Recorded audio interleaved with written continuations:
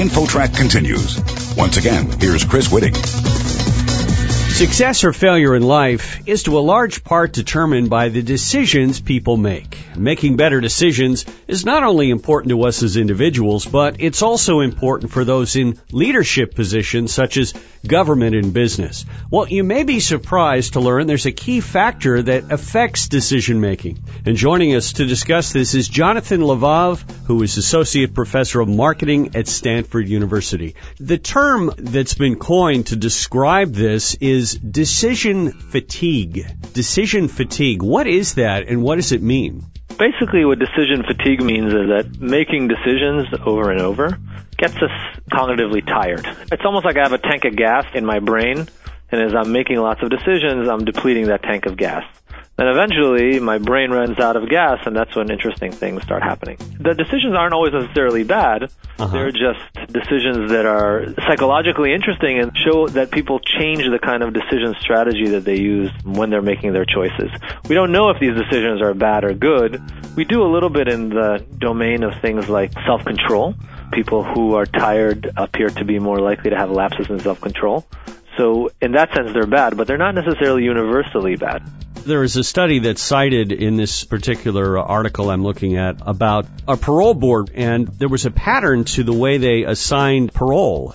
What we found in that study was that your likelihood of being released on parole depended on where you appeared in the sequence of prisoners that the judge saw. Let's say during the course of a day of deliberation, the judge discusses the cases of about 20 prisoners. What we find is that a prisoner's likelihood of being released on parole is a factor of where he appears in the sequence of prisoners that are presented before the judge. In other words, a judge, let's say, sees 20 prisoners in a day of deliberation. Your likelihood of being released depends in part on where you are in that sequence. If you come earlier in the sequence, you're more likely to be released than if you come later in the sequence. But the interesting thing that we found was that the data we were looking at actually had a day that was divided into 3 sections. From the beginning of the day until a mid-morning snack, from the mid-morning snack until lunchtime, and from lunchtime until the end of the day. And what you find is this interesting pattern where if you come at the beginning of the day, your likelihood of being released is quite high, and then it goes down, down, down, and then the judge pauses to have a meal break, and your likelihood of being released goes back up. And then it goes down, down, down, down, down, and then the judge pauses to have lunch, and then your likelihood of being released goes back up. And then subsequently goes down. And so what we interpret that to mean is that making these decisions about whether or not to release a prisoner is cognitively tiring, and then the judge takes a break, and that's replenishing. We don't know if the decision is good or bad. We just know that there appears to be some effect of the order on the outcome for the prisoners. We're talking with Jonathan Lvov, Associate Professor of Marketing at Stanford University, and we're talking about decision fatigue. And not to get esoteric or anything, but this information I'm looking at says there's a phenomenon called ego depletion that's involved here. What does that mean? Ego depletion is a phenomenon that says that basically doing mental operations reduces your executive function. Executive function is the function in your brain that governs your actions and governs how your impulses manifest.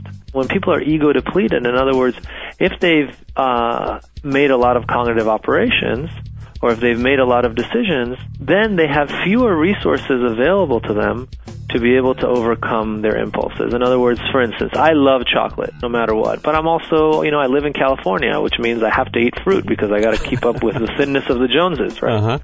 So whenever I go to get dessert at the cafeteria at the school, I have a choice between having this really nice gourmet chocolate or having a fruit salad. So what ego depletion research shows us is that if you're tired, you're less able to overcome your impulse to get the chocolate. And you end up taking the chocolate, whereas if you had the resources, you would have otherwise taken the fruit. People might describe that as having the strength to overcome something, but it might just be a fatigue factor is what you're saying. Yeah, basically the psychological model there is that self-control is like a muscle. When you tense your muscle, eventually it gets tired until it rests, and then it can work again. So the idea is that self-control functions in the same way. I understand you did some experiments to show that decision fatigue can leave you vulnerable to marketers in a shopping situation. Is that right? Sure. One place where you see something like decision fatigue manifest in the marketplace is in product customization decisions. So a customized product is a product that has lots of attributes, and I get to configure those attributes. So if it's a car, for example, I decide on the car's color, and I decide on the interior, and I decide on the wheels, and I decide on the engine, and I get the car exactly the way I like it. That's, in fact, the way cars are purchased in Europe. So we ran these experiments in Europe in car dealerships. And what you find is that the order in which you present people the attributes makes a difference to the kinds of cars that they end up configuring. What happens is that as you're going through the customization process, you're getting tired. So now I'm cognitively tired. I'm having a more difficult time figuring out what I want. Well, do I want to pay the extra $100 for this cup holder, or do I not want to pay these extra $100? That's something that takes mental energy. And so what people end up doing is they end up accepting whatever the default option that the manufacturer offers. So if my default color, let's say, is silver, when I'm tired, I'll end up with a silver car. And it's not that people don't care or that they're lazy. It's just that they're having a really hard time figuring out what they want. And so what they do is they look for the easy out. And so when marketers give you an easy out, like, for instance, a default option, people tend to take it. So if I'm, say, a salesman or a marketer, then that would be pretty valuable information to have in terms of the way I set up my presentation. Absolutely. Because now if I know that later on in the sequence of decisions, people tend to be more vulnerable to taking the default because they're tired, well, then maybe I set the default for the option that's a little bit more expensive. And I know that people are going to be more likely to take it. If I am a consumer, what knowledge can I take from this to perhaps help me to make better decisions or to make the right decisions? I don't know if you can say the right decision, but better decisions, even if I'm fatigued. Well, at least in my research, the definition of better is something that's not clear. Is a silver car better than the black car? I don't know. In some cases, when you're tired, you're going to make biased decisions that are bad. In other cases, you're just going to make decisions that are different, and it's an empirical question whether or not those are better than the options that you forewent. Whenever you're tired, you make bad decisions. That's not necessarily true. Sometimes you overthink things, and instead of going with your gut, you go with your head, and that can be a mistake too in the long run. There's some research that shows that when you ask people to choose posters and you just tell them, hey, pick the one you like the most versus which one do you think you'd like the most, the ones that pick the ones that they think and that they have to actually list out what it is that they like about the poster end up being less likely to hang the poster than the people who just make an intuitive choice. Oh, that's interesting. Sometimes making the intuitive choice is a better thing. And sometimes when you have resources, you go away from the intuitive choice and you end up doing something else. Like, for instance, when I have resources, I end up taking the fruit salad over the chocolate. But truth be told, I'm happier with chocolate. But it's not like we can not get tired.